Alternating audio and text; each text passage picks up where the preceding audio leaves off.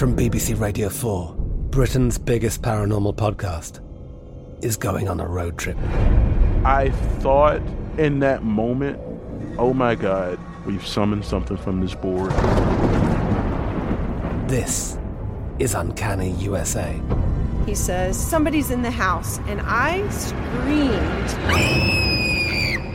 Listen to Uncanny USA wherever you get your BBC podcasts, if you dare.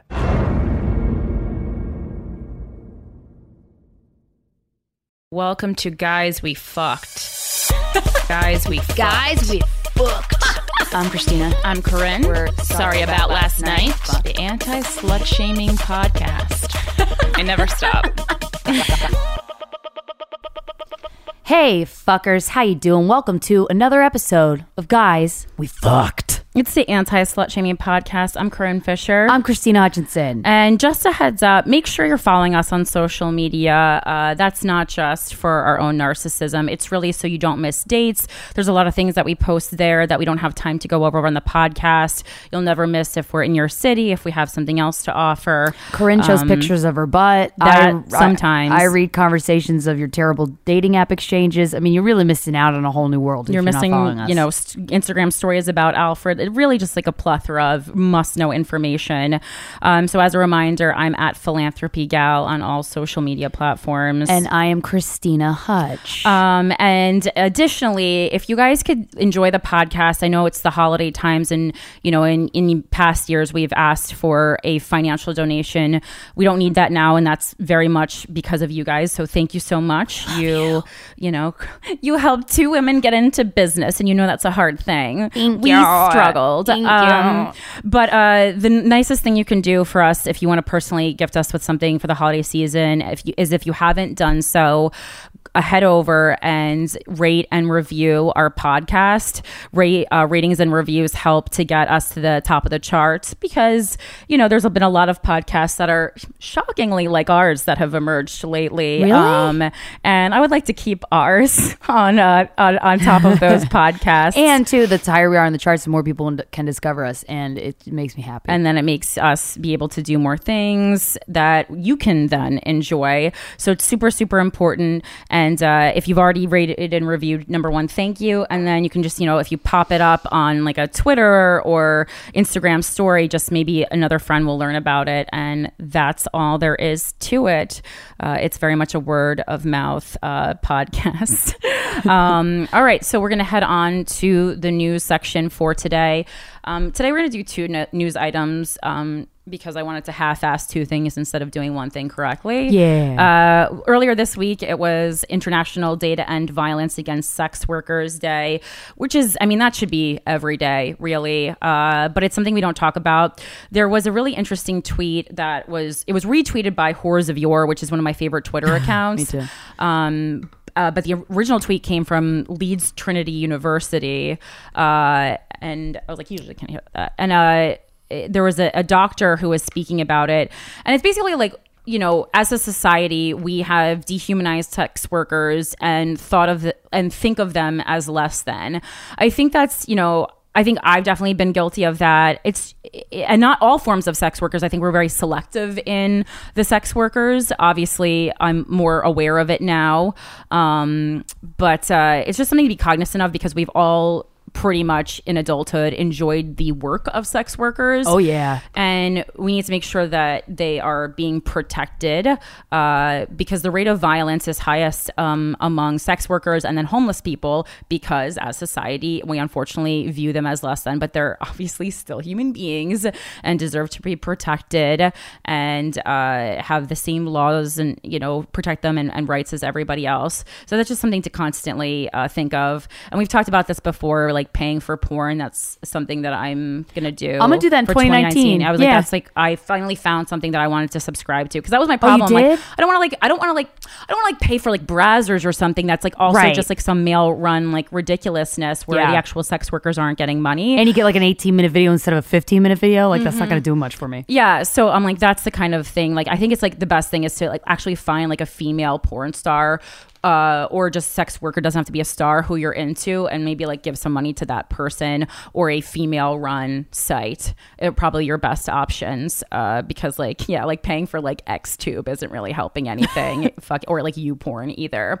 So that's the number one. And then number two is who got Me Too this week? Oh, who is it? Wait, let me Come guess. on Big down. Bird. You're the next guest on You Got Me Too. Uh-oh, run. This week it's returning champion Woody Allen. Oh. Welcome back,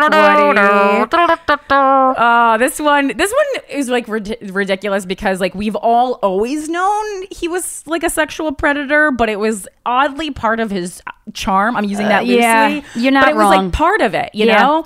And, you know, kind of like we saw with Louis, where when he got Me Too'd, he was in the process of like making some kind of like a masturbation oriented film. Yeah. Woody's just telling us in his films what he's been doing the whole damn time. And everyone's like, oh, it's an open secret. He's so dark and like mysterious. Yeah. Not really. I mean, I love Woody Allen. He is one of my favorite directors. I'm so glad that that was another choice for a name, not for Alfred, but if I got another dog, I really did want a dog named Woody Allen. That was my goal, always, to have a dog named Woody Allen and a dog named Alfred Hitchcock. Obviously not doing that. But it just, things keep coming out of the woodwork. So this one is a model named Christina Engelhardt, and when she was 16 and an aspiring model in the 70s, which I do want to add, it was really a different world in the 70s as far as like, I mean, people were fucking drunk driving and like not even like making a thing about it. People were smoking cigarettes on airplanes. Yeah, there was a lot going on, and I think we do need to be like, okay, well times have changed, and we can't hold 1976 people and happenings to 2018 standards. I think that is important. And this was a consensual, as consensual as it can be when you're a 16-year-old woman, affair. This woman thought she was, Woody Allen's girlfriend, these kind of things. They would have threesomes. And this was in the 70s? Yeah. But how old was Woody Allen? He was like 41, I think. Is that hebephilia when you're 16, or is that 12 to 15? I think 16 is like the age when like a girl looks like a woman. So I wouldn't put that in the hebephilia. Full figured at 16. Terrifying. Yeah, I did not look that much different than I look now when I was 16. So, and he wasn't, it's just weird because, she was definitely like, obviously there's a power dynamic going on there. There's an age dynamic. There's a money dynamic. There's Hollywood dynamic. So is she speaking out about this now, or are people just talking about it now? She shared the story, and it's just another one of these things where I saw some video the other day where people were like, there is no gray area in consent. And I'm like, no, there's lots of gray area in consent. Unfortunately, that's why it's so difficult to go to the police with things like sexual assault and rape. And also they don't handle it well. But because their version of gray area a lot of times is different than the actual versions of gray area that occur between two people. And then sometimes there's no gray area. Sometimes it's just rape. Yeah. And I think basically it's like this woman, Christina Engelhardt, kind of coming to a realization that she was just part of a pattern that Woody Allen was following. I think that's what she's saying. Yeah, she's not saying ban his shit and arrest. No, she said she has no regrets about the affair. Yeah. Well, it's interesting. We were talking about this the other day. Our guest during Guys We Fest, Kaz, was saying when she was like 14 or 15, she was. Or even younger. I think she might have been 12. I got to look back. She was young. I remember because I was alarmed. Yeah, and it was I believe the man was 31, around that age. Right. And she, kind of everyone in the audience, because it was a live show, they were like, I was like, okay, well, wait, hold on, maybe she whatever. And then Corinne, you were like, that's weird, right? Didn't that feel weird? Isn't that guy a predator? And Kaz was like, I loved him and I don't regret it, and I look back on him fondly. I'm like, right. I mean, that's a thumbs up for sure for her. That happens. Because I'm glad that she was not traumatized in any way. I am going to stand by that. I don't think any 12-year-old can have a healthy emotional or sexual relationship with a 30-year-old man. One time I was 16, I tried to hook up with a 25-year-old in a hot tub, and I really wanted him to do stuff with me. But I'm looking back, I'm real glad he didn't. Yeah. And I was like, guys in their 20s are also, that's like almost like dealing with a baby. Like maybe I would even consider a 16-year-old like woman having sex with a 25-year-old man. Maybe like you're a pedophile as the woman. Like that's how immature fucking 25-year-old dudes are. LOL. But anyway, so it's just this constant stream of like, let's have a conversation about everything. I don't know. Maybe at this point, maybe just fucking let's just think more before we fuck people from here on out. I don't even know what to do. Yeah. I've spent a lot of my years not thinking before I fuck people. And you know what? I feel like 2019, I'm going to start thinking before I fuck people. The new year. Fuck smart. Don't fuck. It's not how much you fuck. It's how smart you fuck. Yeah, fuck smarter. Today's show 2019 is fuck smarter. sponsored by Talkspace. Fuck smarter. Go to Talkspace, the online therapy company that lets you message a licensed therapist from anywhere at any time. Even if you're lying in bed next to a person, you're like, should I have done that? I don't know. Message your Talkspace therapist.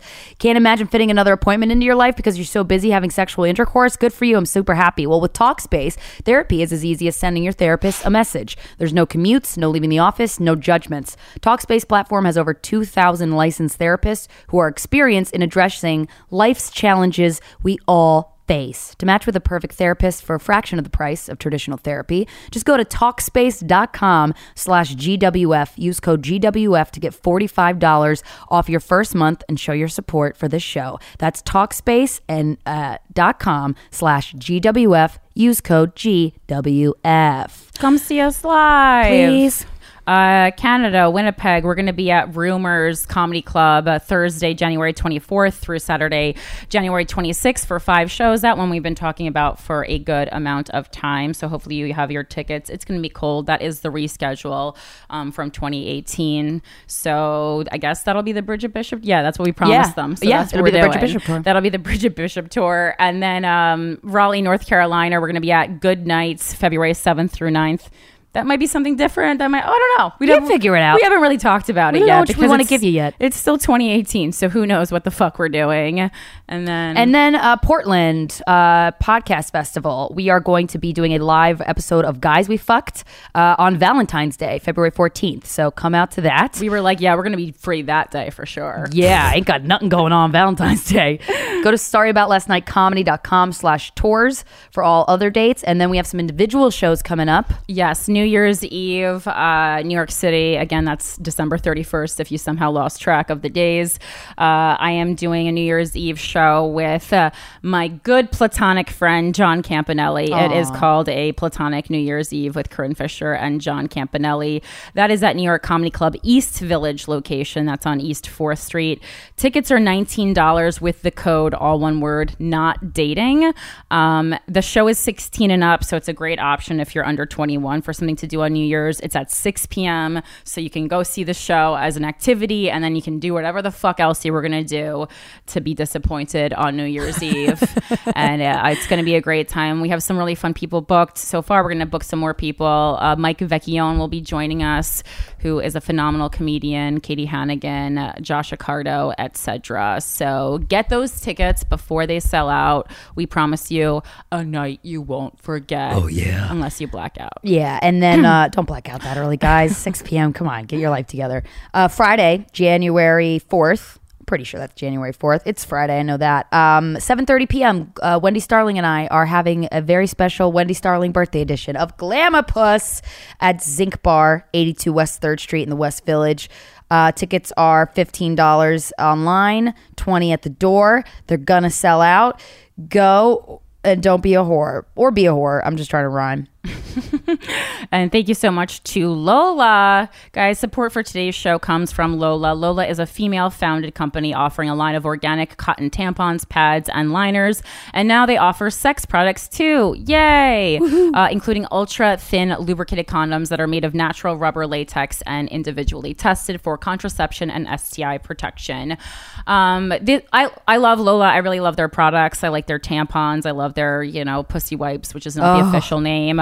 And a really cool thing about Lola is I know, even though I've had my period for over 15 years, oh my God. I still forget when it's going to fucking come. And I'll inevitably only have like one tampon or pad left in my house.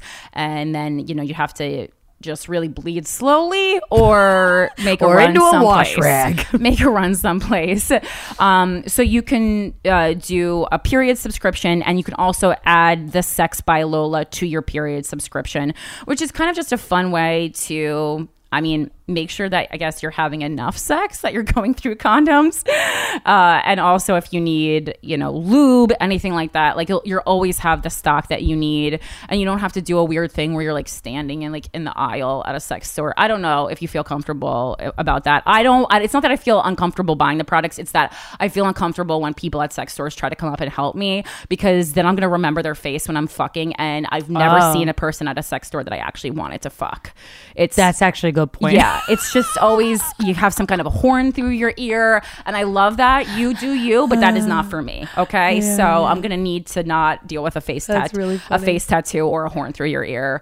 You don't want to fuck Post Malone? Yeah, when I'm about to come, like that's just not, because I probably think that you are better now. Yeah, like I just want to have my own personal experience buying whatever sex products I'm buying. That's just me, So yeah, I use these products all the time. Definitely make sure to be using organic tampons, which Lola is, because otherwise you're just literally putting toxins into your own vagina and creating micro tears. But don't worry about that. There's enough other things to worry about.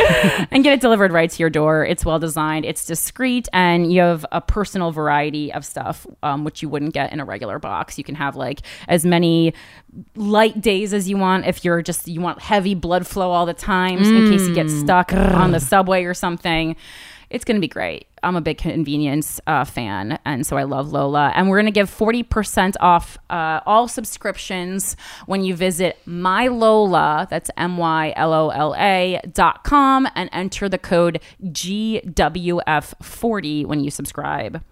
Now that your pussy's plugged up or your dick is lubed or whatever the fuck you do from Lola, it's time to make dinner. Blue Apron. With the holidays fast approaching, meal prep is the last thing you want on your plate. That was a good plate pun. But what if cooking delicious, wholesome meals was easy? It can be with Blue Apron. Blue Apron delivers fresh, seasonally inspired ingredients that you can use to cook easy to follow, chef-designed recipes in as little as 20 fucking minutes. And don't worry, calm the fuck down, bitches. Blue Apron makes it easy to select recipes for a variety of diets, including many vegetarian options. I like Blue Apron because I didn't think I could cook something like sesame chicken, but you know what? I can, and it's not that fucking hard. It helps that the cards have photos because your girl ain't a big reader. I read. It's just the photos make it a lot easier for me. And these recipe cards are something you can keep till the end of time, and you could go to the grocery store, re-buy the ingredients if you so wish, and remake that sesame chicken to impress the man you are fucking, or woman, or whatever. It doesn't matter if you're fucking a sex doll. Impress it with your Blue Apron meals. The website and the app make it really easy to pick the plans you want. And if you don't like what's coming up in your Blue Apron box, you can be like, all right, I want something else. And then they'll just switch it for you. Like, they give you options, which I really like. I like choices. I'm a lady of choices. And the best part is I learned to cook recipes I wouldn't even have thought to have tried. Fucking dumplings and shit, pizzas. Like, I knew these things had to have been made by hand by somebody. I just didn't know that my hands were the ones that can make them. But now they can with Blue Apron. Check out this week's menu and get your first 3 meals free at blueapron.com/GWF. That is blueapron.com/GWF. Blue Apron, a better way to cook. Guess what time it is? It's time for Monster. I cannot believe they bought another ad, honestly. It's like I was trying. I mean, I didn't want to lose this sponsor, but I didn't either. I was really playing with fire here. You know what? I'm amped up because I had one today, and by one I mean a quarter of one because that's all I can handle as someone who doesn't drink coffee. For many of us, the day doesn't fucking start until we get that morning energy boost, and we kick down our side table and we go, "Hello, day. I'm about to fuck you up the ass." I'm talking about coffee. And now there's a new way to enjoy your daily cup of joe thanks to Cafe Monster. They're that's so cute and fan. I just always see like a little French like monster from like All Real Monsters enjoying because one of them wears a beret. The flavors that it's available in are vanilla mocha, salted caramel, Those are actually all good. I don't usually like flavored shit, and I've tried them all, and they really are. It's not too strong, good amount. Doesn't feel like a cheap manufactured flavor. I do like it. Cafe Monster is shaking up the ready-to-drink coffee category with indulgent gourmet coffee that's only 190 calories. Actually, the vanilla one's only 180, but who's counting? Not to mention with 150 milligrams of caffeine from coffee, beans, B vitamins, and coffee fruit extract, Cafe Monster offers a simplified energy blend that contains a third less sugar than the leading national brand. In fact, it's 100 fewer calories per bottle than the competition, but you'd never know by tasting it. Instead, you get the same feel and flavor as your local coffee house, and you don't even have to wait in line. This all is fucking aside, you know, it's like a fire drill in here when I get up in the morning. I stay in bed until the latest possible. Not even because I'm tired. It's just I don't want to fucking deal with the world. And so if I stay in my bed, then the world doesn't start to me. And then so by the time I need to leave, I gotta run. I definitely haven't eaten anything. And I guess for me, flavored coffee is a meal because it has a taste and it fills up room in your stomach. This is a healthy lifestyle is what I'm promoting, I think. But, I agree. You're on the run. You also can keep some in like your office fridge. You can write like a message on it like stay off my Cafe Monster cunt, and you can have them in like a lunch pail if you're working with that. I would keep them away from children. I do know kids who drink coffee, but they're like born in Manhattan, so they're not regular. They gotta put that coffee down, kitty. Yeah, but it's fun if you're a parent. Like, you just don't need it. It's a lot of waste. And then also you can make sure you're recycling the glass bottle. That's the only thing that I was just concerned about. Or if you're really a nature person, you can like make a vase out of it for the holidays. Whoa.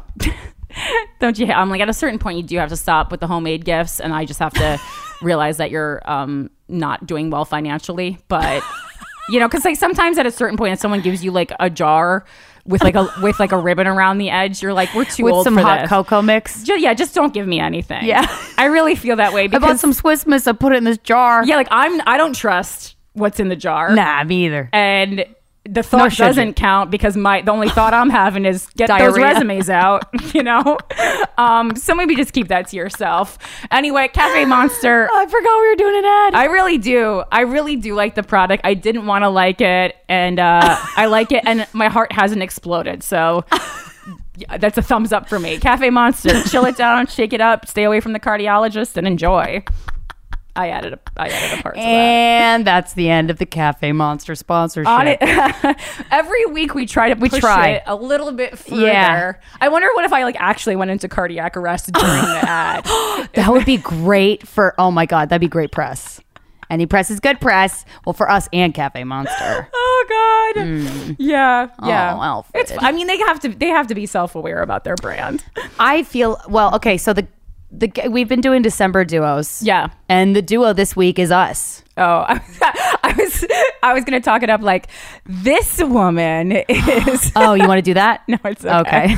We've already fucked it up. We can have Mike edit it. Anyone who's reading the description is already going to have been disappointed. And if you don't read the description, you're really missing out on really well-written prose. Maybe they've just skipped over the episode entirely. Maybe we just turn on another podcast. Oh, don't do that. Oh God. But if you have already, you wouldn't know. My favorite notes are if we ever do it like an intro that's too long, it's like get to the guest. Less you. No, but sometimes it's like more you guys. And then a lot of times people ask us. No, that's true. Episodes that are just us. And we have a lot to say. We've been hanging out, hung out. I have a disease, guys. I have a disease. It's called, I forget what it's called. That's right. It's a real disease. It is a real disease where you can't recognize the faces of people. Corinne and I attended the Saturday Night Live Christmas party after their show this past weekend. And thanks, Ryan Reese, for inviting us. And I swore to God, I texted Corinne on my way to the bathroom and I was like, Bruce Willis is so fucking hot. And then I got back to the table and I was like, you guys, saw so many celebrities. Saw Zooey Deschanel, Bruce Willis, I forget who else I fucking said. Leonardo DiCaprio, which I still stand by. I did not see. Still stand by. He's lost weight. I stand by it. And then I was like, there's Bruce Willis in that hat, that like newsboy hat. And then everyone at our table turns around and they're all simultaneously like, that's not Bruce Willis. I'm like, and I'm looking right at him and I'm like, yeah, it is. That's Bruce Willis. And Corinne was like, no, it's not. I'm like, God damn it. I don't know who people are. He was reminiscent of Bruce Willis. I was immediately able to find the person who you thought was Bruce Willis, but I was also immediately able to be like, that's not him. But my eyes are checked. My eyes, I have a disease. I do. I have a disease. And so, but I also pray for me. Maybe it's also just like your positive attitude. You're always trying to see a celebrity, but it's always just a regular fucking boring person. Yeah, but SNL parties, you see fucking people all the time. Usually not the highest caliber. I mean, Matt Damon was there, but that's because he was the host. Yeah. So Bruce Willis and Matt Damon friends? Surely they are. Do you just think everyone in Hollywood hangs out? Yeah, I would. If I was a famous person like that, I'd be like, I'm only hanging out with really famous are you people. friends with Chris Rock? Well, no, but he walked by me at the party that I went before that, and he said hi, and I was like, you do know who I am. I think maybe he was just being polite. I didn't say hi to him. He literally walked, he goes, hey, what's up? I didn't say nothing. But it was Chris Rock, though. It was definitely Chris Rock. I've met him before at the Comedy Cellar, but whatever. More important things to talk about. Yes. I, Christina Marie Hutchinson, am no longer a born-again virgin. Oh, right. Yeah. Yes. I had sex. I've had so much sex. I've had so much sex.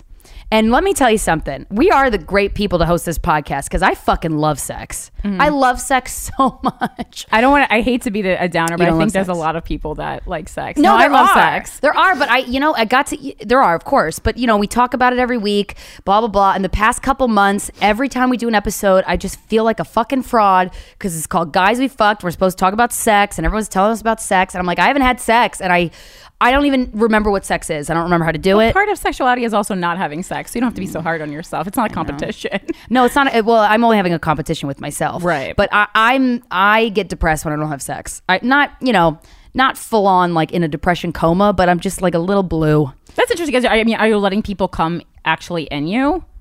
No. Well, because I'm just asking because scientifically, I know. The actual jizz in vagina does help with like depression. Really? Do not fucking use that. Anyone listening, it's it's going to make you more depressed. The baby that you didn't want. Some 18-year-old dudes, 22-year-old dudes be like, "Hey, girl." I heard That's why I want to be very clear about depression. that. I'm a 33-year-old woman and I'm on birth control, so it's a lot different. Yeah. Who could, if I needed to keep a baby, could afford to take care of one. Right. So I've been watching a lot of porn lately and masturbating furiously. Right. Nonstop all the time. But part of the good thing I think of watching porn, I didn't realize this, that's the only sex I've been partaking in is watching people doing it on my phone screen. Right. Sometimes my laptop screen when I'm feeling fancy, but mostly my phone. Yeah, I actually upgraded to porn on the laptop this week. I don't know why I have a king size bed with and no one else in it. Yeah, you got to. A king size bed and a 15-pound dog. So no real reason. There's a lot of room to. for that laptop. Lots You of could room. suspend it from the ceiling, girl.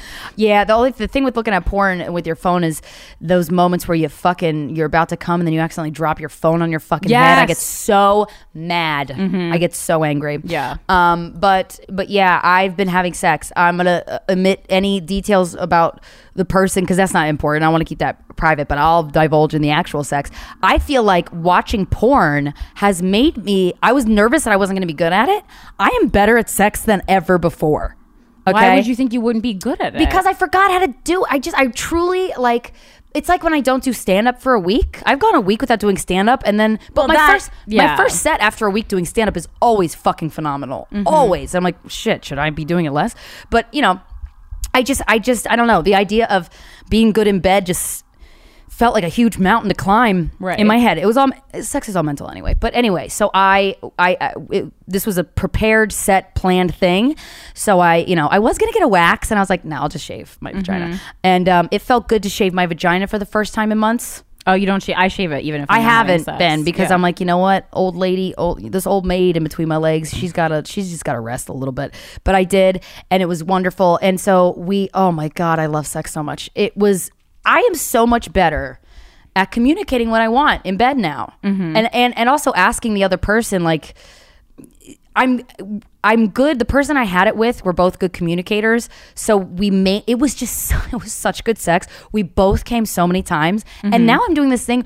My friend Wendy Starling, who's been on the podcast, you know her obviously really well. She'll describe to me these times that she's having sex, like recently and non-recently, where she just keeps coming and coming and coming.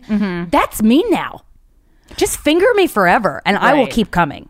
I mean, just rail me with your hand and I will just keep going. Yeah, I was like, well, Wendy also specifically seems to be very good at having multiple orgasms. She is, and I never was. I really, truly never, like, not back to back like that. Like, I get burned out after like 2. I thought I was going to because nothing has been in there. But oh my God.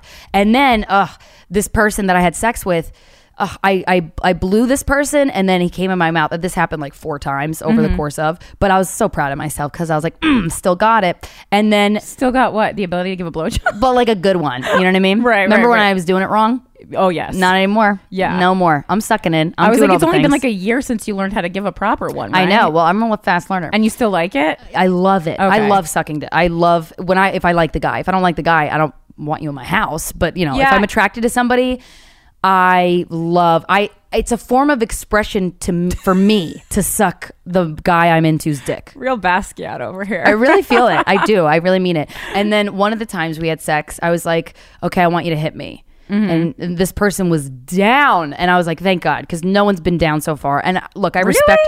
Yeah. I think, you know what? You seem like a hard person to hit. People have no problems hitting me. But I'm not like, can you hit me, mister? Yeah, but like, I'm not like that. I I'm think that, like, to fucking hit someone, me. there has to be a little bit of a reason that you want to, even if you're not being honest with yourself. I really think so. Do people hit you before you ask? That's a great question. I'll have to think back. But like, I mean, hit is barely out. It's like, this is when I asked for I got hit, and then I can't even get the me out. My face is whipping to the side. Hey, can you do me a favor? Yeah. Thanks. Wow. Read my mind. So the last time that this person and I had sexual intercourse, I looked at him in the eye. I was, oh God, this sex is so good with this person. And I was like, I want you to fucking hit me. And he's like, okay. And we had talked about this, while not over text or whatever, beforehand, that I liked this. So I kind of gave him a heads up because I know, based off my experience with the past couple guys who didn't want to hit me, I'm like, I'm going to feel this out over text to see if they're game. And then if they are, I'll say it in bed. And if they're not, I'm not going to say it. But yeah. And he hit the perfect, he was obviously hitting my ass, but I was like, I want you to hit me in the face. And it was just the perfect amount of pressure, the perfect placement. I was just like, we are rocking and rolling. Well, placement is important. Yeah. Because if you miss... Yeah, it's not gonna be. You're gonna cancel that photo shoot. Which has happened. I have a fucking huge, actually, like a welt on my on the top of my butt. Which I try. Oh, no. And I try to keep bruises off. I mean, your butt is okay, I guess, because that's never really gonna be out. But my arms and stuff will also bruise, and then you can't wear certain clothing for a while. Oh, it's a little distracting on stage. Yeah. Well, wait, where do you get bruise that is visible? Not your butt. I just didn't like it on my butt because it ruins the aesthetic. I had a bruise on my arm or my leg. I think it went away though. Oh, that's good. I bruised from being hit or grabbed. A grab. I bruise really easily. Yeah, though. yeah. There's just nothing I can do about it. And you're very fair skinned. Yeah, I think most fair people just really bruise easily. Yeah, it's something like. But another thing I realized is it's a lot of work being on top. It's a lot of work. Real. I had to break for water like 8 times. Because I found that, okay, so when you climb up on a guy's dick and you're like, in my head, well, yeah, when you fucking bid for when it, you mount, yeah. But when you get up on a guy and then and I'm always like in my head, I'm like, okay, Christina, just feel the rhythm. Like you got to find the rhythm. Yeah, and it's for men and women and whatever you are, you have to find the rhythm. It up sometimes, like go up and down, but then you can go around too. You could go, yes, and I was doing a little bit of the round, but a little bit of the up and down, like kind of like what porn stars do, right. Like when they're squatting over a dick. I've never done this before, and you're just like this. You're just like, I know this is a podcast. Gotta make sure you don't. Visuals Gotta make sure you haven't eaten any gassy foods when you're doing that. Yes, absolutely. But yeah, I knew the sex was happening, so I was very prepared. Yeah. But yeah, and then I got him really, really close from me being on top, but it was like to gyrate. I figured out how he wanted me to gyrate my pelvis based off of the sounds. Yeah. Because thank God he was very vocal, which I really appreciate. Guys, if you're not vocal in bed, you got to get more in touch with yourself, because it's the body language, and then it's the sounds that are coming out of your mouth is how two people can read if the other person is enjoying the sex. You know what I mean? I like a vocal, but I don't like people when they're as vocal as a woman. Oh, no. Just like he would just start to like moan. Like a little moaning, I could tell when he was getting close. Yeah. I could tell when he was getting close. And also like I need to like see, some people have dead eyes when they're fucking, and I was like, I'm going to need you to not... I mean, I am horny because it's so goth, but like also I need to read you a little bit, you know? Yeah, give me some other context clues. Because otherwise you're just going about like, sometimes some people are so dead in the eyes that you have to go from just like feeling the, you know, like a penis can be hard, but there's different levels of hard. And so you have to like feel it in your vagina, like what makes it like really, the blood really rush. And I'm like, this is too many things to think about. Right. Yes. You need those context clues. So I could tell when he was getting close. And so, you know, when you're on top of a guy and you gyrate a certain way, and then there's a certain way that makes him like make certain sounds, like, okay, obviously now we're on the money right here. Fire, yeah. Yes, exactly. So, but it's a lot of, and I'm someone who works out regularly, but man, whew, it's a lot of work. Motion. It's a totally different motion, and I don't know what the fuck exercise I got to do to get me better at that. Probably just fucking more. But yeah, I love sexual intercourse and being fingered and sucking dicks, and when you like the guy. But it was, and this person was just everything I could imagine and more as a sexual partner, and I was very excited. And you know what? Also, too, I will say, getting to know each other before having sex. I'm talking. I mean, with this person, it was a while, but and I loved it. I think the sex was so good because of that. Just a reminder that rushing to fuck somebody, it's never good. I mean, for me, maybe it is for other people. I've had ones where it was good, but it's rare.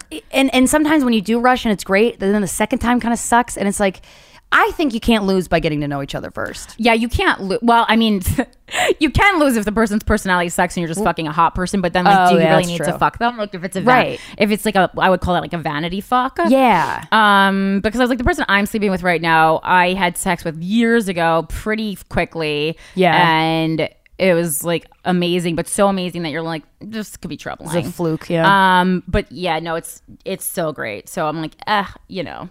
But we know each other much better now. So. Yeah. And then is the sex better? But that is rare. I mean, it's just so much. I'm just better at sex now. Right. I'm sure. Yeah. Because you gain practice. Yeah. I'm just better at it now. And also, I think you're just older. You're going to be better at it. I think women in their 30s are going to be better than women in their 20s. Yeah. Just, yeah. You know. Absolutely. Because of and life. And men in their late 30s and 40s are better...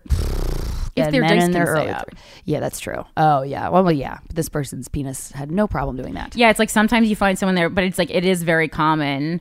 So like, don't feel bad about it, but also like see a doctor because you can fix it. You know. Yeah. Don't be so ashamed of it that you don't get help, because then you're robbing yourself and your partner, if you have one, of many sexual intimate moments. This person also wanted to eat me out from behind. And when you eat a girl out from behind, your nose is right in their asshole, right? A couple I've had people want to do that to me lately. My asshole out, obviously. Yeah. obviously. But I've never had anyone want to eat me out from behind. I would be nervous about me getting an infection from that angle. Really? From their nose? No, not from their nose. Like, because there's just like, if you're wet and you're leaking and it's dripping, you got to be really careful with the ass and mouth. But if you're on all fours and I'm talking like human centipede shit, but like not sewn together. And I'm just like, your nose is in my asshole. How is that fun for you? But whatever. I don't know. It makes me feel weird. I'm like, can you just eat me out when I'm on my back? Bathe, your ass doesn't smell. I don't know. I mean, like during the day, even if you didn't like take a shit, your ass will smell like ass eventually. Ass is going to smell like ass. But it doesn't always. And I think even if it's just like a hint of ass, it's okay. Yeah. A hint of ass is fine. Yeah. I did a butt check. Yeah. A hint of ass. Beforehand. Yeah. Because if you're not sweating from your butt, like, I could put my finger in my butt right now. I think it would be fine. Yeah. Oh wow. Yeah. I could probably do that. I mean, too. I just woke up. I didn't just wake up, but I mean, it's like afternoon, and I didn't run in these pants. Yeah. I don't know. Yeah. So I'm back on the sex train, and the weird thing about being back on the sex train is, I don't know if you're like this, but once I start having sex, I never want to stop having sex. Yeah. Mm-hmm. That's why it's not hard for me to go like a couple of months without having sex, because I just stop craving it. Yeah. But it's like, eating peanut M&Ms or something, whatever your like addictive food is. Like, that's mine. Like, I just like, once I start, I can't stop. Yeah. I'm just masturbating all the time. That kind of shit. How you doing? I'm good. I'm just I'm working on I'm not. My sex life is great. That's like probably the best part of it. Everything else is not great. But it's fine. Yeah. You know, dying as usual. Still? Yeah. I like legit. I think I have like diabetes, like real diabetes. You might. Like my fingers are fucking peeling. I'm going to see the doctor tomorrow. Yeah. I mean, my fingers peeled severely for years, and I don't have diabetes, so it could be not that. Yeah, but it's just like out of nowhere, and I can tell by like. I don't know. I like looked into some like weird fucking new age health plans. And then everyone turned into WebMD and started emailing me. Maybe it's this. I'm like, I appreciate it, but guys, like I'm just handling it with a real doctor. Yeah, that's the beauty of living in Manhattan. You have access to the top of the fucking top. That's true. That's true. Well, I hope you don't have diabetes, but if you do, it's manageable. Well, it's reversible. Yeah. My dad was on a lot insulin, and now he doesn't have to take insulin anymore because he's been eating fresh food. Yeah, well, it's not like it's not like a diet related. Like my actual like blood work and stuff on like what I'm eating and like even like getting like woo woo stuff like colonics. Like I was gonna say your diet is extremely healthy. Those are all good. So I don't know. I don't know. Yeah, I don't know. It's fine. And working on saying no to people who bother me for things. Oh, that's good. That's very important. Boundaries. I'm trying to do that too. I mean, because it's like I have no problem saying no and like a lot of stuff, but I just like when people ask for help, I'm like, oh, like let me help. But like, no. You're what do you do? Like, depleting my energy. I'm trying to say no to things too, but part of the reason why I say yes is because I can't figure out how I feel about it, and I got to take a second to think before I answer. But I need like way too much time to think about it to understand how I feel. Well, and then there's also like you're like, oh, you know, the Kathy Griffin motto always like sticks up in my mind, like say yes to everything until you've like really made it. Yeah. And you know, she used that much longer into her career than we are into our careers, as far as like success level. Yeah. So, you know, but then at a certain point you're like, well, yeah, you don't need to take a 90-minute train into Brooklyn to do this podcast that, you know, only 1,000 people max listen to. Right. So it's just cutting out stuff like that. Yep. And the cost benefit analysis. Yeah. I was having this conversation with somebody the other day, and how cost benefit analysis isn't sexy, but it's very important when making decisions about sexual stuff, about career stuff, about life stuff, friend stuff. Like, you know what I mean? No one ever wants to do it, but it's very important. Oh, and then I learned this really interesting thing that basically, you know, obviously there's like feminine and masculine energy. And you have to pick like a feminine a female is not necessarily someone who's going to be using feminine energy in a relationship. Right. But you have to pick which one you're going to be, and your partner has to be the other one, even if it's reversed. Otherwise, it's never going to work. And one of the things that I have to work on that is feminine is receiving. So like both. So like sometimes women think like giving is feminine.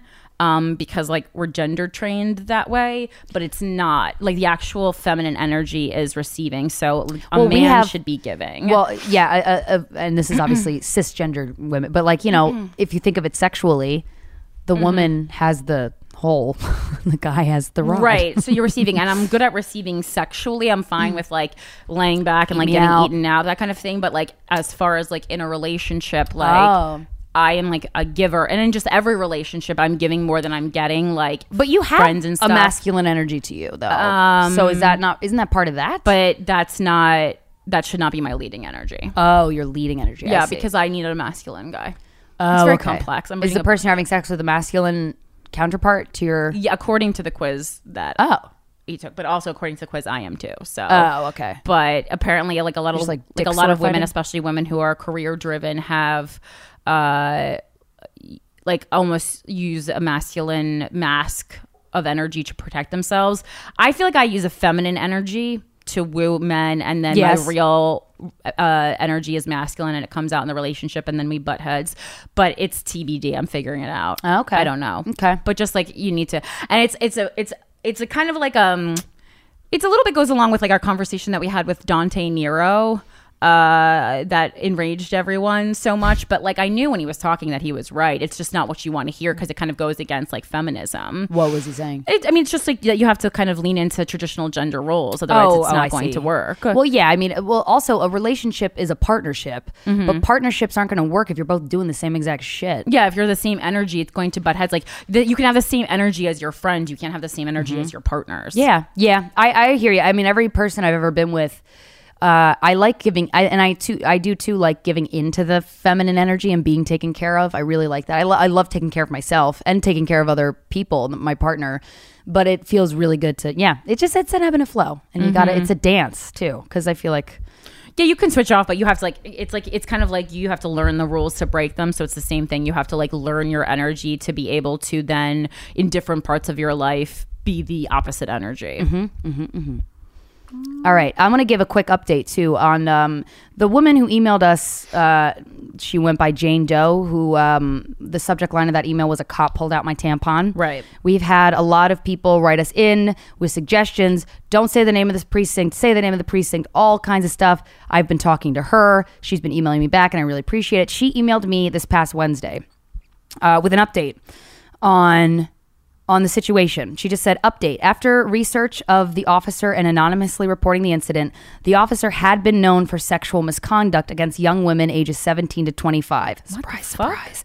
The officer was fired and had his license or whatever the fuck they have to be a police officer revoked. So this officer will no longer be able to be a cop anywhere and will be going to court over the many, literally more than hundreds of reports of sexual abuse and or harassment. That's fucking, I mean, that's terrible, but that's amazing. I'm so glad. But it's insane that it took that many. Yep. Things. I mean, that's crazy. Yep. So yeah, I wanted to give you an update. I'd been talking to her on and off the past couple months, and very frustrated, as I'm sure people who listening to this podcast were as well. So, and then we're gonna be reading a couple emails for the rest of this episode. If you want to email us, the email address is sorryaboutlastnightshow@gmail.com. Okay, so I'm going to read this email. The subject line is, I am a male rape victim and nobody cares. Hi, girls. Love your show and have listened for years. I've been going through a very dark time in the last couple of years, and nobody will listen to me because I'm a guy. I am a 20-year-old gay man living in London. I work in central London and have moved to the city in late 2017. I've been experiencing depression in varying degrees for the past 2 years, and it all stems from summer of 2016.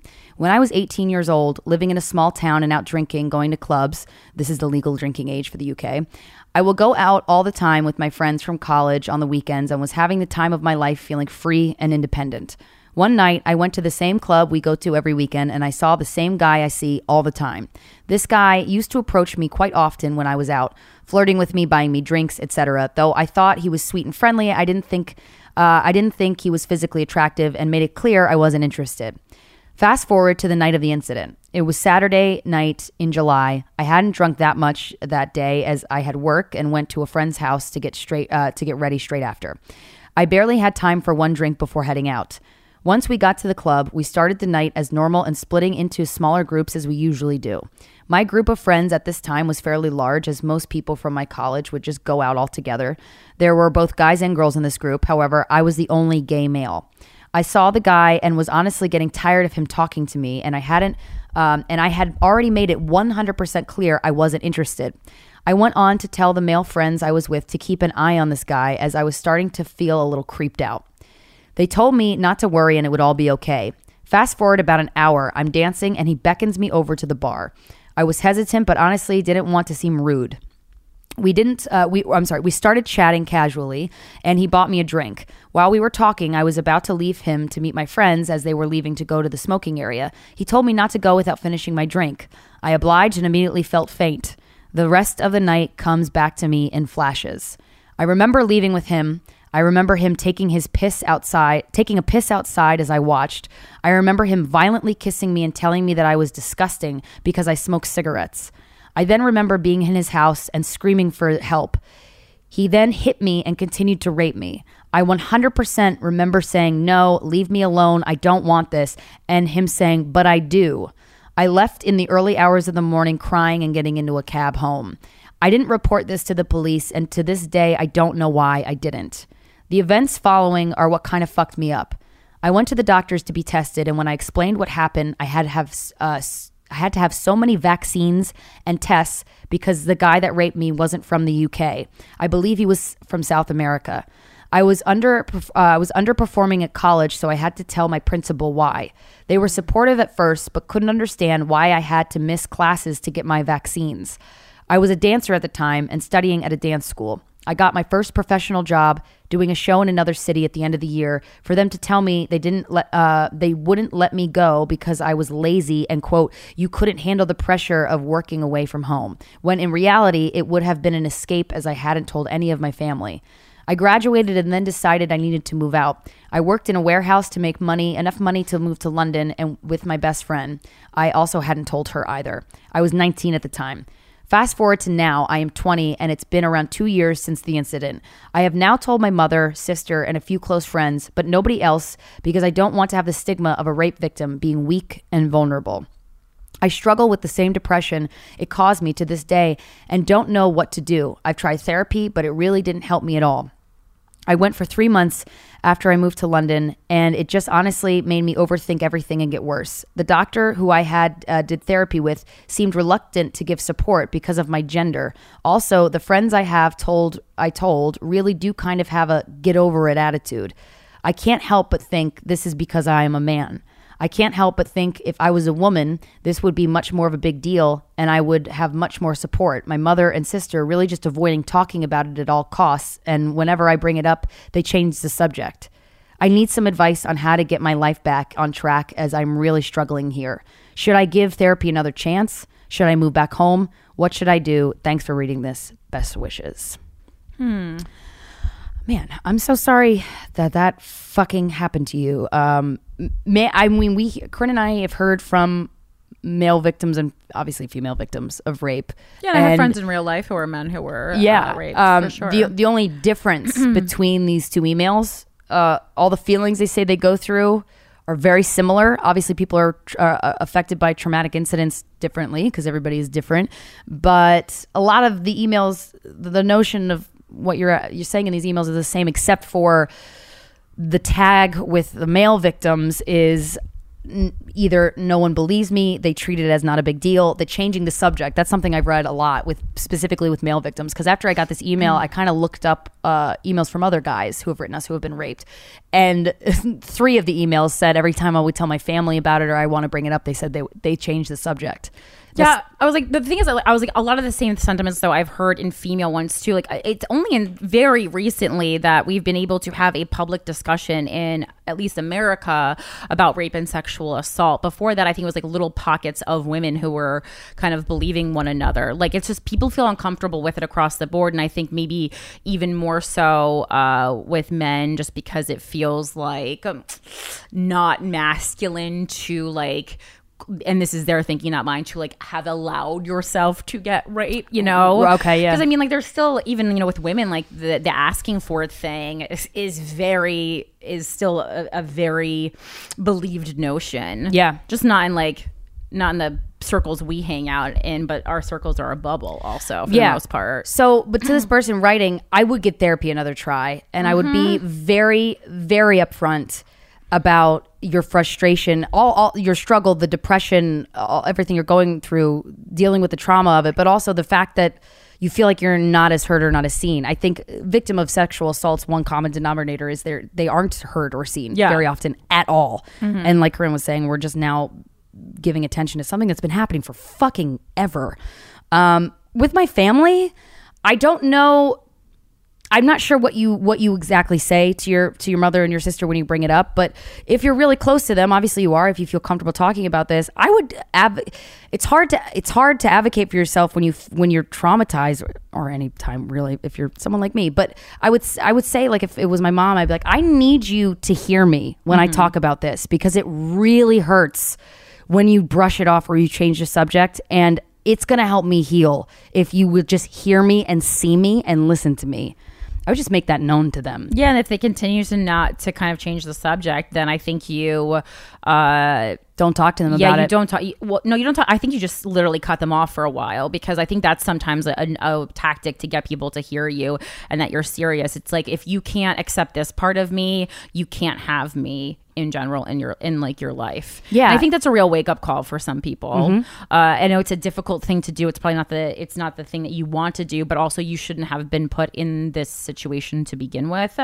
And there's also, I think people forget about they still are calling them there's like survivor groups. I know at least one person who goes to a survivors meeting, and he is a male, and it's a really great place to kind of just decompress and talk to people who are 100% going to get you. It's free. Any major city would have one. So I think that's another option to at least be seen and heard, and sometimes it's just nice to have a conversation with someone who is not going to only sympathize but can empathize, because they've been through the same or similar things, and they can share things that have helped them, things that didn't help them, and you could just talk about it. You could talk about it without having the fear of like, oh, are they going to feel bad for me? Are they going to feel weird about me? Are they going to no, because they've been through the same exact thing. I also think like a book or a TED Talk, I think people forget that that you can just pull up a book, and books can be really helpful when kind of plain human conversation fails you. There's an expert who's written a book about pretty much everything, and TED Talks are a great way to RAINN. Yeah, there's a lot of content out there, especially now with the Me Too movement. It's one nice thing about it is that there's just more content being written about Me Too, and more conversations being had about it. Yeah, but you will be okay, and you'll find yourself again, and you'll find your inner joy again. I know that for a fact. It might be a rocky road, but you'll get there. And thanks for writing us. Okay, so we're going to stay thematically, I guess, on rape. Talking about rape is outrageous. I'm writing today because last night at a friend's house, I brought the subject of rape into the conversation, and now somehow people think I'm inappropriate and must have been raped. I was at the birthday party with my husband. He is a jerk, and we're really on the brink of divorce right now. Sorry to hear that. My friend's dad starts comparing a politician from our country, Dominican Republic, to Trump, and I just couldn't stay quiet. I felt that it was ridiculous to compare a rapist and criminal president Trump to a president who just said funny things on TV. So I said that Trump has broken the law many times and raped/assaulted many women.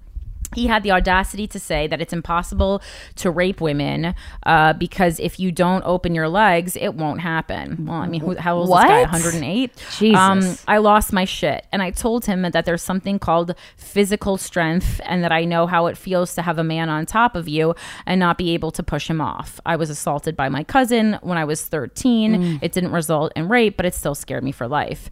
And I said that what he said is outrageous.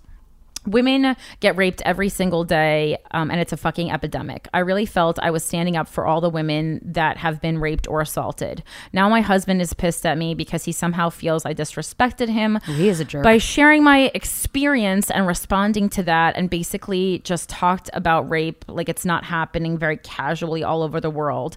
I don't understand how talking about rape is such a horrific thing when we should all be talking about it and educating people around us. Now, was I a jerk for shutting that shit down, or did I do the right thing?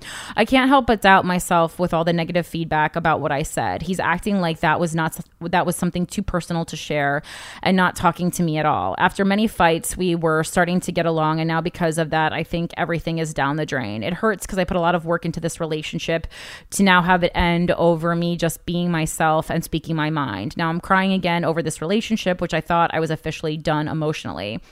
I have literally no place to go if we get divorced right now, because I have an upcoming surgery next month that will take me at least 4 months to get a place where I can work and move out. We also have a 2-year-old, which makes this even harder. It breaks my heart to separate her from him. Okay, well, there's a lot of layers in this email. A lot of layers.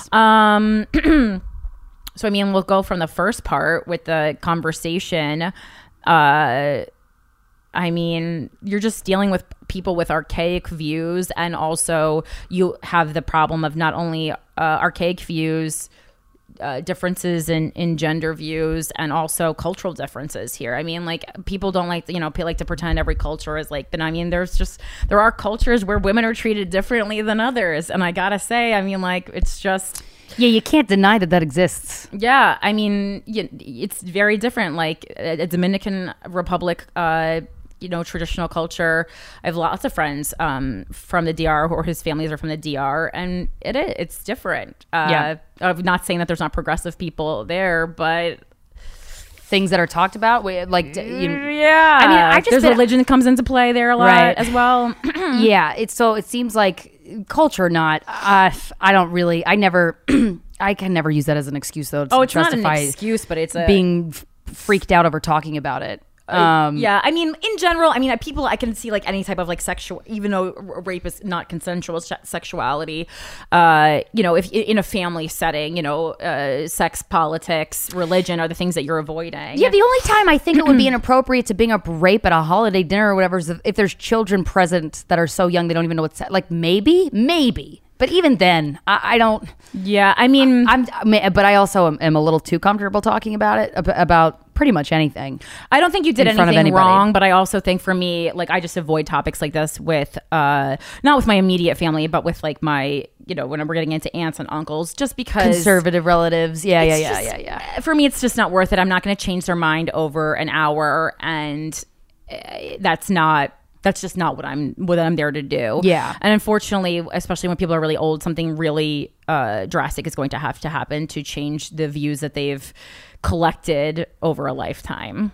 And as far as the divorce, I mean, we talk about this a lot. Again, getting into relationships and putting yourself between a rock and a hard place. I don't know. It doesn't seem like you're happy in this relationship. And this guy needs to go. Yeah, he sucks. I mean, by the very few facts that you've told us, even if there's wonderful things about him, which I'm sure there have to be, otherwise you wouldn't be with him. But yeah, the bad things kind of really are bad. If you can't be yourself, you feel like you can't be yourself with a partner. What the fuck kind of environment is that to live in? Yeah. And what kind of environment is that for your daughter to grow up in, your child to grow up in? I don't know if it was a daughter or a son. It was a daughter. Yeah. If you feel that disconnect between your partner, ugh. And you're also giving an example of like, this is how it's okay to be treated, even if she doesn't really understand the scope of how he's treating you. The vibe is there. I don't know. I think you're better off trying to figure out a situation in which you can get away. Yeah, and live at somebody else's house. Making it work for the kids is like kind of the worst. That's an old. That's throwing a match into a barrel of oil. Yeah, like I think the best lesson you can set for your kids is like living a happy and healthy life, and she's going to know lots of other kids who have to visit their dad on the weekends. Unfortunately, it's not ideal, but it's certainly better than you being miserable and walking on eggshells all the time and not feeling like you can be yourself. Yeah, that's no way to live. Mm-hmm. Okay, subject to this email: waxed before eating. This is from a dude. Okay, here we go. Longtime listener, and after some comments my wife made, I need to know if this is a wider phenomenon or just localized. A couple who are friends of ours came to dinner with us the other night, and the male half asked what women want in bed. Wife, we are 30s, male-female cis couple, Bay Area, immediately chimes in, eat the pussy. Good advice, right? Mm-hmm. Now here's the rub. I love to eat pussy. Good on you. Nothing gets me more going more than going down on my partner. I've been very attentive to feedback too, so I feel I'm pretty good at it by this point. She won't let me go down on her if she's not freshly waxed. He put that in all caps. Weird. And like she's been waxing for years and has had laser removal. So even with some growth, there's really not anything there to begin with. Also, I have a beard, so wouldn't know the difference regardless. Yeah, I'm like, ooh, ouchies. What the hell? Like if I turned down a beach on grooming grounds, she'd be suspicious. I don't know about that. And why give this advice in front of me when you know you'll turn it down if it's offered half the time? She says it's because she feels better about it. Should I stop offering? I don't know. I'm just trying to wrap my head around this one. Please help. Keep me anonymous. I just want to eat some pussy. I've been that way where I don't want a guy to eat me out if I'm not like shaved or at least groomed. But then the person that I had sex with wasn't, I don't think, shaved at all. And I didn't give a fuck. Licked the balls, licked the butt, licked the anything. I don't care.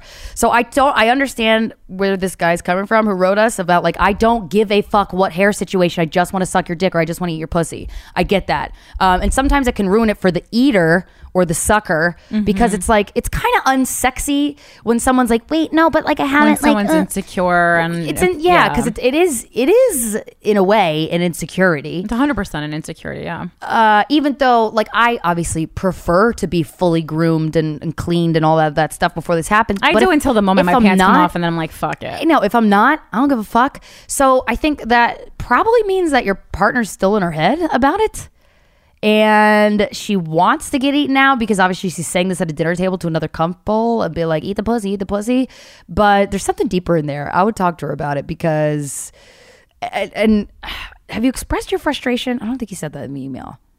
Like, tell her that really frustrates you, because the sex, it's so fucking sexy when someone will allow you to just fucking go down on me, eat me, just take me. I don't care what state I'm in. Like, that's part of the fun and hotness that can accompany sex stuff, sexual intercourse, getting gone down on, whatever. Yeah, I think just say like, I love your pussy, like kind of all the time.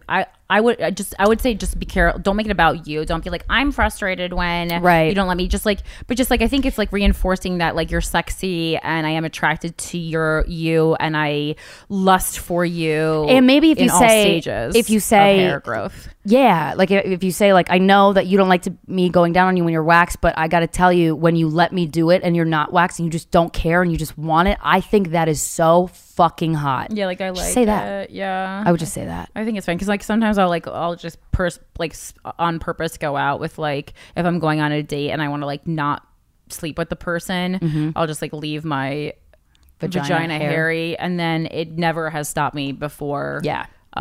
So I don't even know why I bothered to do that. And I don't care. Yeah. Okay. So this, and like no one's ever said it. I mean, like people have like, and I'm sorry, got blood on that. Like, right. No one cares. If anybody complained, they'd be like, excuse me, you're lucky to be done. Well, that's also just like not a good sexual partner if there's someone who's not like willing to get a little dirty, or it's part of the hotness. Parts of sex are gross, and then like afterwards, it's almost like sex can be like committing a murder in the moment, because you're just like all this like bloods and fluids are everywhere and you're fucking out of your mind, and then you kind of stop and you look around and you're like you get a hold of yourself, but in the moment, like you're not present if you're thinking about all these other things. Yep. And that's another issue. This one is called I Found My Boyfriend's Secret Sex Closet. We never actually read this one, right? We just put it in subject line Sunday because I know a lot of people were asking about it. Hi, Corinne and Christina. I'm obsessed with your podcast and love everything about it. It really helped me think about sex positively after growing up in a small conservative town. Keep inspiring ladies to embrace their sexuality. So I've been dating a guy for around 4 years now, and we have always been great about exploring our sex life. We usually bring vibrators into the bedroom and have tried out rough sex and handcuffs, which didn't feel natural, but nothing really further than that. To be honest, it's gotten pretty vanilla, and I find it hard to be motivated to have sex lately. Then I was looking for my vibrator the other day because he is out of town, and stumbled upon a drawer full of different sex-related things. A lot of straps I couldn't quite figure out, anal beads, and the most surprising one to me was a penis pump. I was a bit surprised because to me a penis pump is an insecurity about dick size, and he's never expressed or acted like the type of guy that is insecure about it. Could you elaborate on why my boyfriend would have a secretive penis pump? Would it be offensive to ask him about it? To be honest, I got pretty turned on finding all of these things and excited that we could spice things up. I like to see that he's finally trying to explore a kink, but wouldn't I be the one to explore with? I don't know why he would have all of these sex contraptions and never tell me. I also can never see him using them because he is so awkward about exploring BDSM style sex with me. Do you think there's something wrong with that as well? I feel like he's holding out on me, and we've been together for almost 4 years.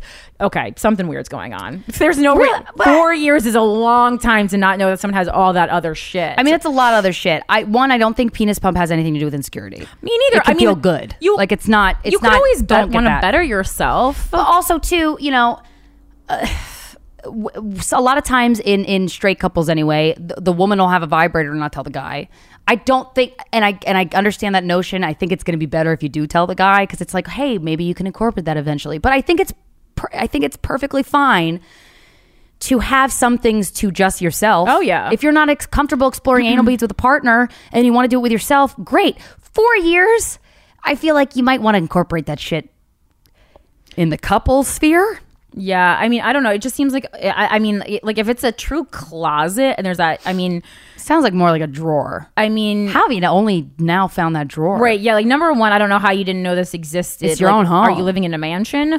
Good for you if you are. And number two, I mean, yeah, because just some of those things like the straps and stuff seem to me that they are things that you would not use alone, which to me is like, does this person have a secret life? Does this person maybe exploring things with men on the side? Like that's to me is question. That's just a lot of. It's a lot of stuff for. That's a lot of And when is he using it? That doesn't match up to your personality. I mean, like if you're like masturbating and maybe if he likes to jerk off with like anal beads in his ass, I think that's totally normal. Yeah. But like, what kinds of straps are we talking about? Like, I'm not trying to put it in your head that he's cheating. But maybe he puts them, if they're leather, he puts them around like his neck and his like his arms, and they're kind of like a holster. Some of that stuff. I mean, also because it's like he could be someone who's into autoerotic asphyxiation, which worries me because people die all the time from that. So I don't know how. But he's getting in. Okay, so I would bring this up to him, but not in a first of all, I don't know how the fuck, if he really didn't want you to find this shit, he should put it in a safe. I don't know how you put it in a drawer in a closet and then expect no one to go in there. Stuff like that. I mean, I go into every crevice of my apartment, and I have, no matter who's lived with me. I mean, I don't go into a roommate's room, but like other than that, if it's my boyfriend and I shared space, I'm going,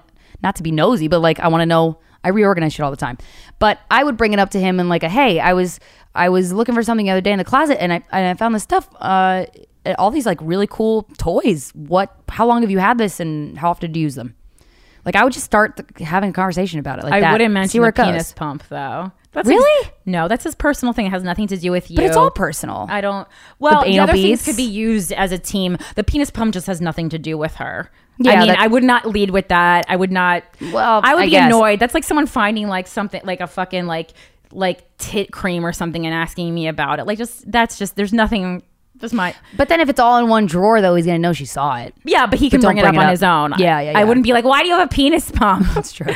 Well, yeah. I mean, I would want to know only because I'm like, oh, what does it do? Like, can we use it together? Well, it just temporarily enlarges like your penis by like pushing it up. Like, I mean, like I know people who have had them. Air. It's literally just an aesthetic thing, the same way as you would use like one of those like cinnamon things on your lips to plump it. Yeah. But just for a couple of hours. Right. So it's like, you know what it does? I don't think it's an insecurity thing, and like I would kind of be irritated if someone like.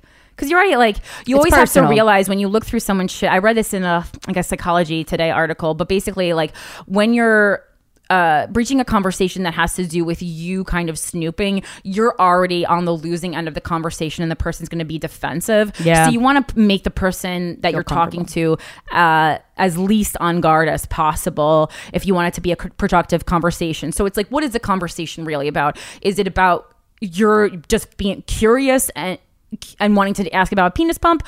I don't think so. I think the conversation really at the core of it is you have this stuff. I don't feel fully satisfied in my sexual relationship. Right. And how can we make this better by using an interest that you have and have not shared with me? I think that's the core of it. And so you want to concentrate on like, what is the most important part of this conversation and not kind of like ruin it and make someone feel uncomfortable. Sorry, I tried to put a ponytail in while talking. With the conversation. I agree.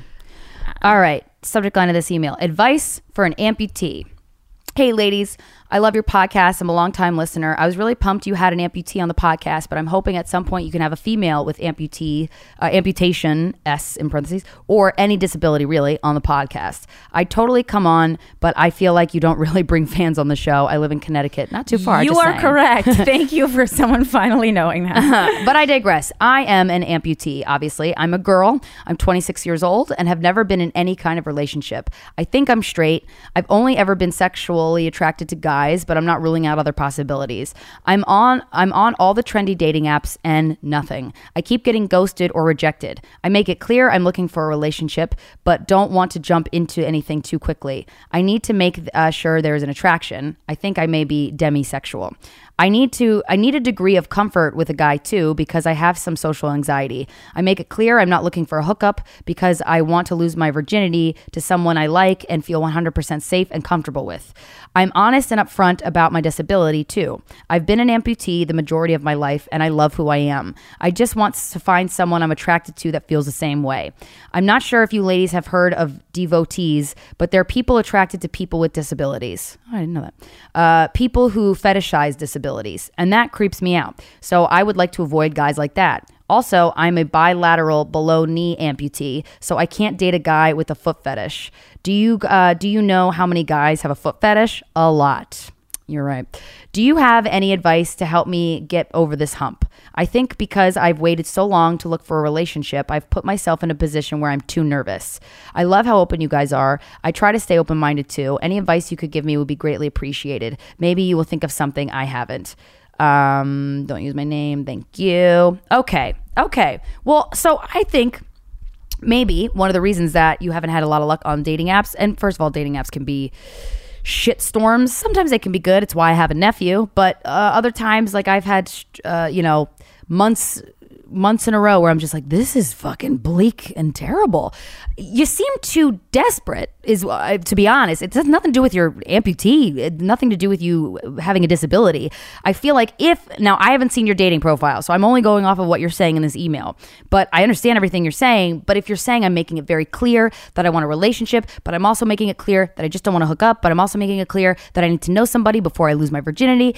If you truly are making all of these things clear in your dating app profile, that's going to come off as thirsty as fuck. I think now, and you're more than welcome to send me screenshots of your dating profile. I'll be happy to look it over.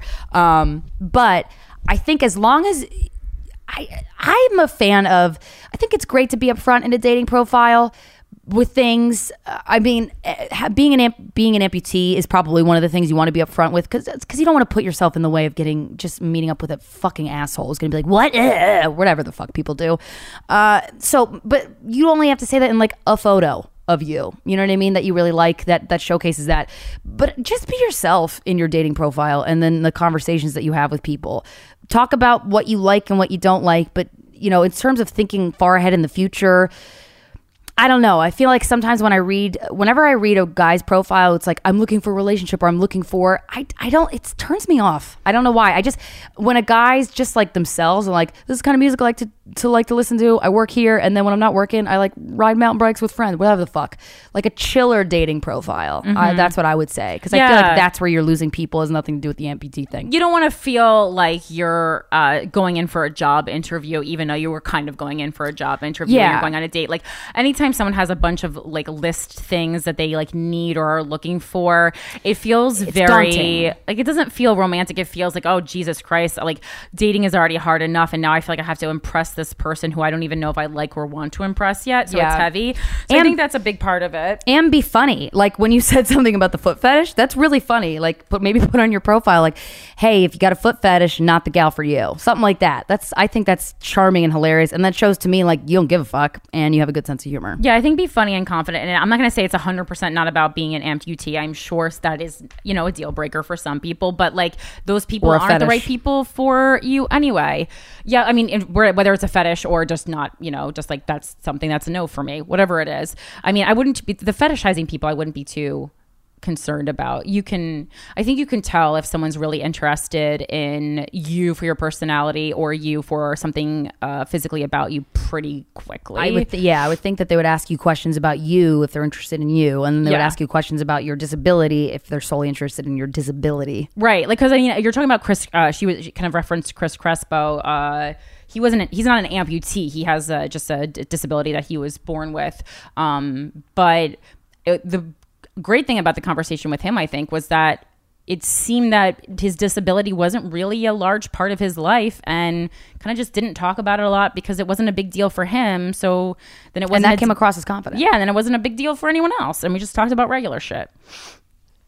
Okay, I had an email and I lost it. I had flashlight in the title. Off it's on my lap. Got it. Okay.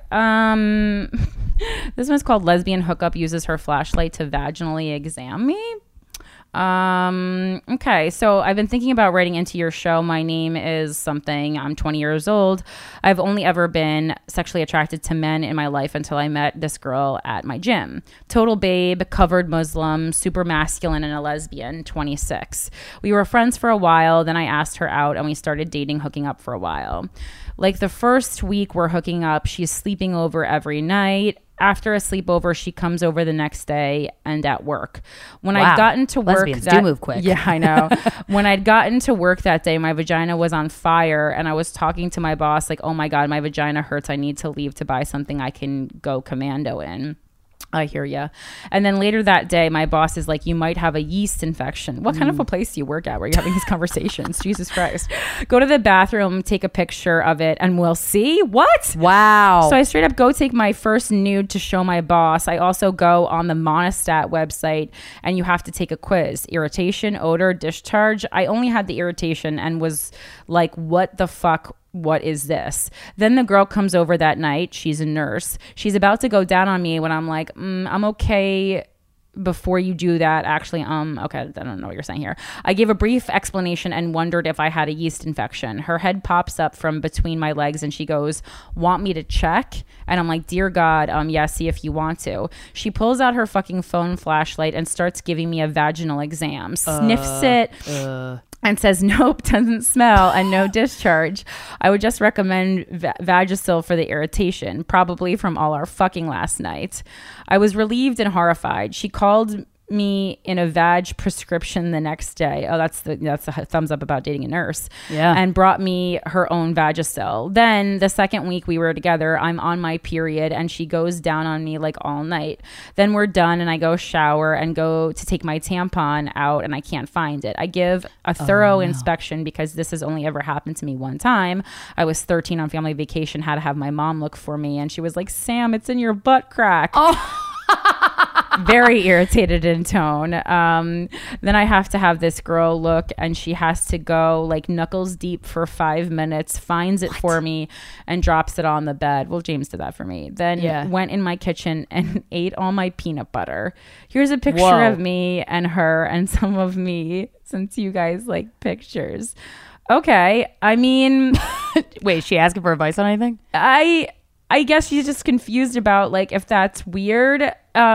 I mean, she's a nurse. Yeah. And even if she wasn't a nurse, honestly, some people are just very comfortable with stuff like that, especially because you're both women. Yeah. I've never dated or had that level of sexual intimacy with a woman, so I can't speak to that. If someone did that to me, I kind of think I would be just like taken aback at first, but I would let them do it because I don't know, why not? Yeah. The few times that I've gone down on women, I'm always scared to look at a guy's dick when the pants first come off, but I'm never scared to look at a woman's vagina. Interesting. It's more like, and maybe that's partly because I'm not really attracted to women, but I'm more like curious. I'm just like, oh, what's your pussy like? Like I am genuinely like, oh, I want to see. Right. So maybe it's obviously she's attracted to you too. So there's a mixture of factors here. It makes sense. My feeling is like, if she's okay with it, I'm okay with it. Because I think like our main fear in instances like that is like that behavior or that instance is going to make someone less attracted to us. But obviously if she was so into it, I think it would make her less attracted if you were pushing her away. And as long as you feel comfortable with it. Yeah. And like if your only discomfort lies in like fear of losing intimacy, then I wouldn't really worry about it. And like, wow, you just got a free exam that would have cost like $200 if you went to the doctor. Right? So win-win. Okay. All right. Torn between two dicks. Please don't use my name. Okay. A couple months ago, I was seeing this guy who was 10 plus years older than me, and everything was great. The sex was great. He cooked for me. He has a beautiful home, 3 bedrooms, no roommates, in a very expensive city. It's a big deal. And our personalities just clicked, even with the age difference. He ended things to give things a chance with an ex, which I completely understood, and we remained friends. I just started seeing a new guy, and he is, so far, I mean, it's only been a month, very nice, and the sex is fine, but nothing great. He is a lot more passive than I prefer in bed, but that's probably something we could work on, especially since I made him start listening to your podcast for some tips. He is kind and willing to listen to me ramble on endlessly about work and friends with no complaints, and is the kind of guy anybody could introduce their parents to. The older guy recently told me that things didn't work out with him and the ex and is interested in getting back together to talk about things once we are back from the holidays.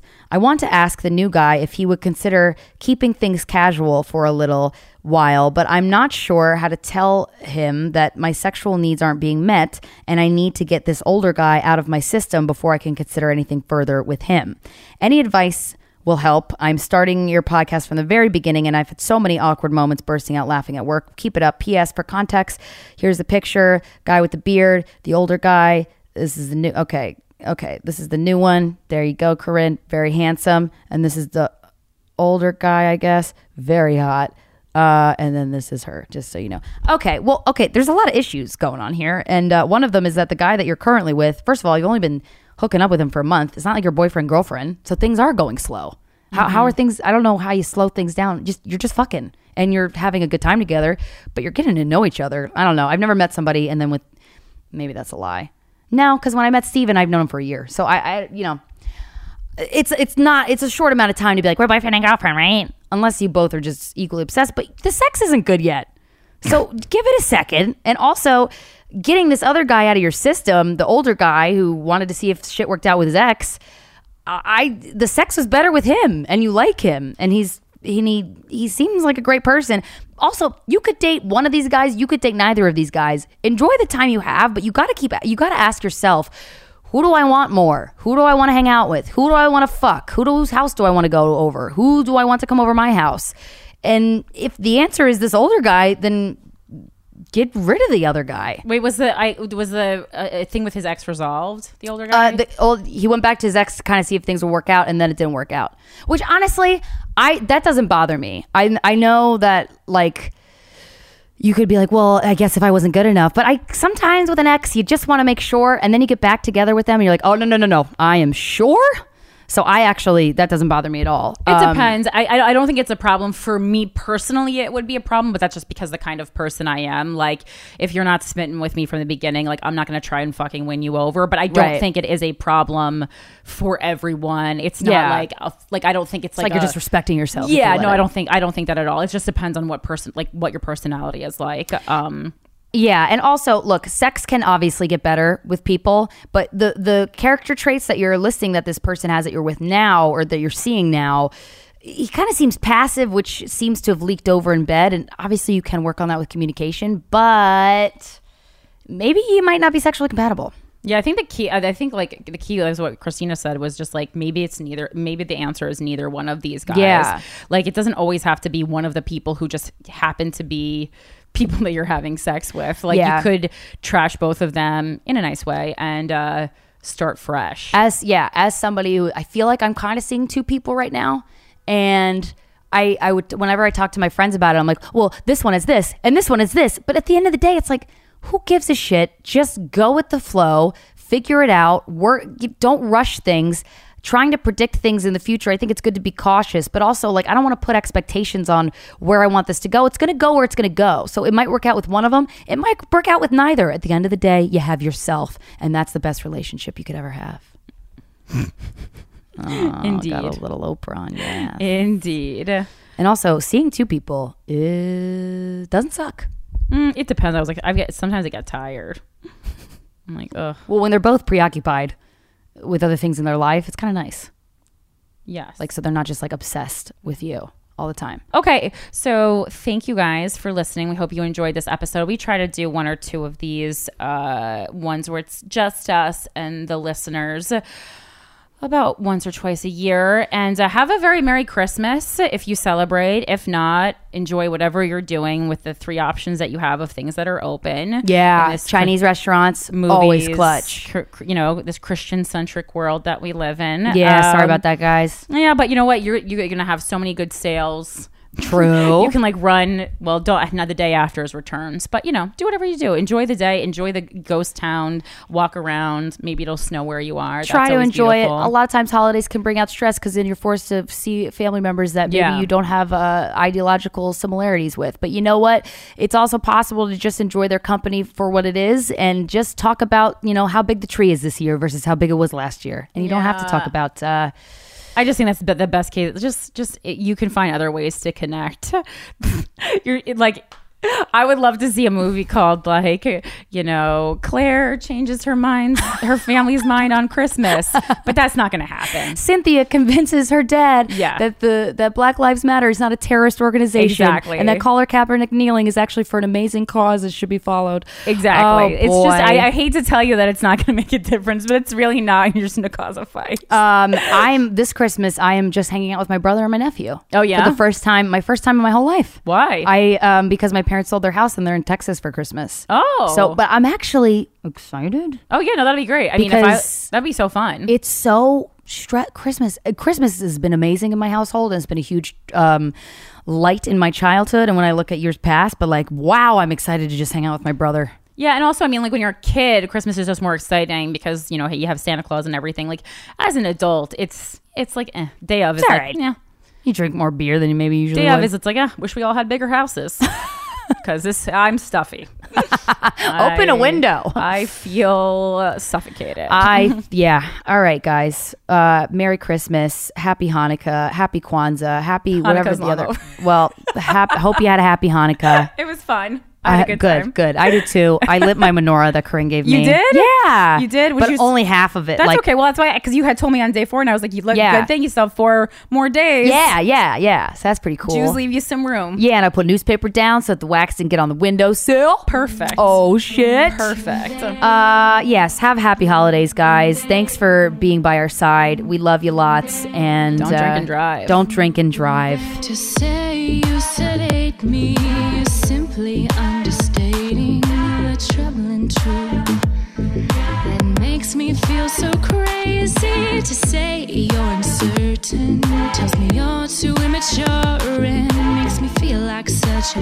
burden, baby. You can try not to mind, love a boy who brings you joy. Boys are toys and that's all they'll ever be. You can say you can change, but you wouldn't, and I shouldn't love you for what you'll never be. But you're my obsession supreme.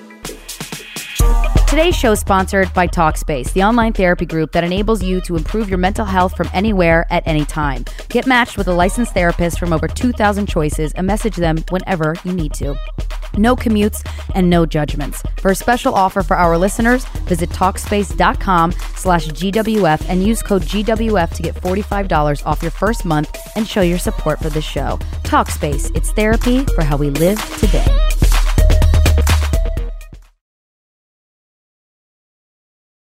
This episode is sponsored by BetterHelp. It's a simple truth. No matter who you are, mental health challenges can affect you, and how you manage them can make all the difference. That's why everyone should have access to mental health support that meets them where they are and helps them get through. BetterHelp provides online therapy on your schedule. It's flexible, simple to use, and more affordable than in-person therapy. Connect with a licensed therapist selected just for you. Learn more at BetterHelp.com. That's BetterHelp.com.